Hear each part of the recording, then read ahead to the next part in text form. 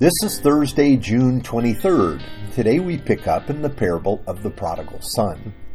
We want to understand our condition and our need for grace, and to see how God extends His grace to us. Years ago, my life was influenced by a standout Presbyterian pastor and seminary professor named Donald McCullough. Don pastored a church in California. He also wrote some amazing books. This man was brilliant, and God was working in his life. But below the surface was a swirling scandal rooted in his need always to have more. He had an affair, actually more than one, before it was all discovered. He was kicked out of ministry, lost his marriage, his career, the respect of his friends, everything really. But something really important happened, even in the darkness. It came out as he was going through counseling, trying to process the pain, the sin, and the loss. He was stunned by the problems he had gotten himself into.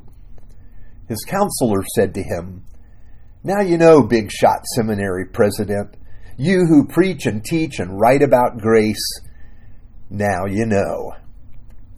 Yes, now he knew he needed grace. This is where the young man in the prodigal son's story gets himself to. But hold on a minute, he's still not there yet. I know he's lost everything. He's lost his family, his fortune, his dignity and his self-respect, and his own self, really. But he's still not in a place where he can receive grace. It can be true that it seems a person has hit the bottom, but there is a bottom that still is deeper. Here's our text for today, Luke chapter 15, verse 17 to 20. When he came to his senses, he said, "How many of my father's hired servants have food to spare? Here, I am starving to death. I will set out and go back to my father and say to him, 'Father, I have sinned against heaven and against you. I am no longer worthy to be called your son. Make me like one of your hired servants.' So he got up and went to his father." Yes, we are told that he came back to his senses. The text literally says, Jesus said, back to himself. And that is a big deal. Somewhere along the way in our sin, we actually forget who we are. We become disconnected from the identity God gave us. We become more like a cliche than a real person. Personhood comes from facing life honestly, knowing who we are, and why we do what we do. It requires consciousness and a bit of clarity. He has the consciousness for sure, but this young man doesn't have the clarity. How do we know this?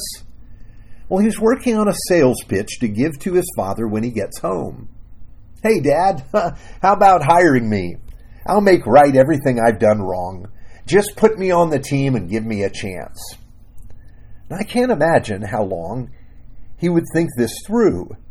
He must have rehearsed his speech all the way back home. But he is jazzed. He can fix things. He just needs to sound sorry and to get to work. Now, this is what we think when we fail. We can pull ourselves together and tackle this thing that has crushed us. We can beat it. We can. How often do we try to negotiate ourselves out of our failures? Most often, we do it in the form of self-rationalization, or at least it begins there. Why not just face that it's a total loss? Why not be honest about it? Here's why. To do so is to go through a kind of death. It's an admission of weakness and inability, and we can't admit that. So we do our best to keep the game going as long as we can. And the truth is, we deceive ourselves more than we deceive anyone else. Just like the big shot seminary president. He's got the answers for everyone else, but he can't admit he doesn't have them for himself. He can't admit he needs grace. And this is where the young man is when his father sees him on the horizon. If we were to be asked if he is ready for grace, we'd say no.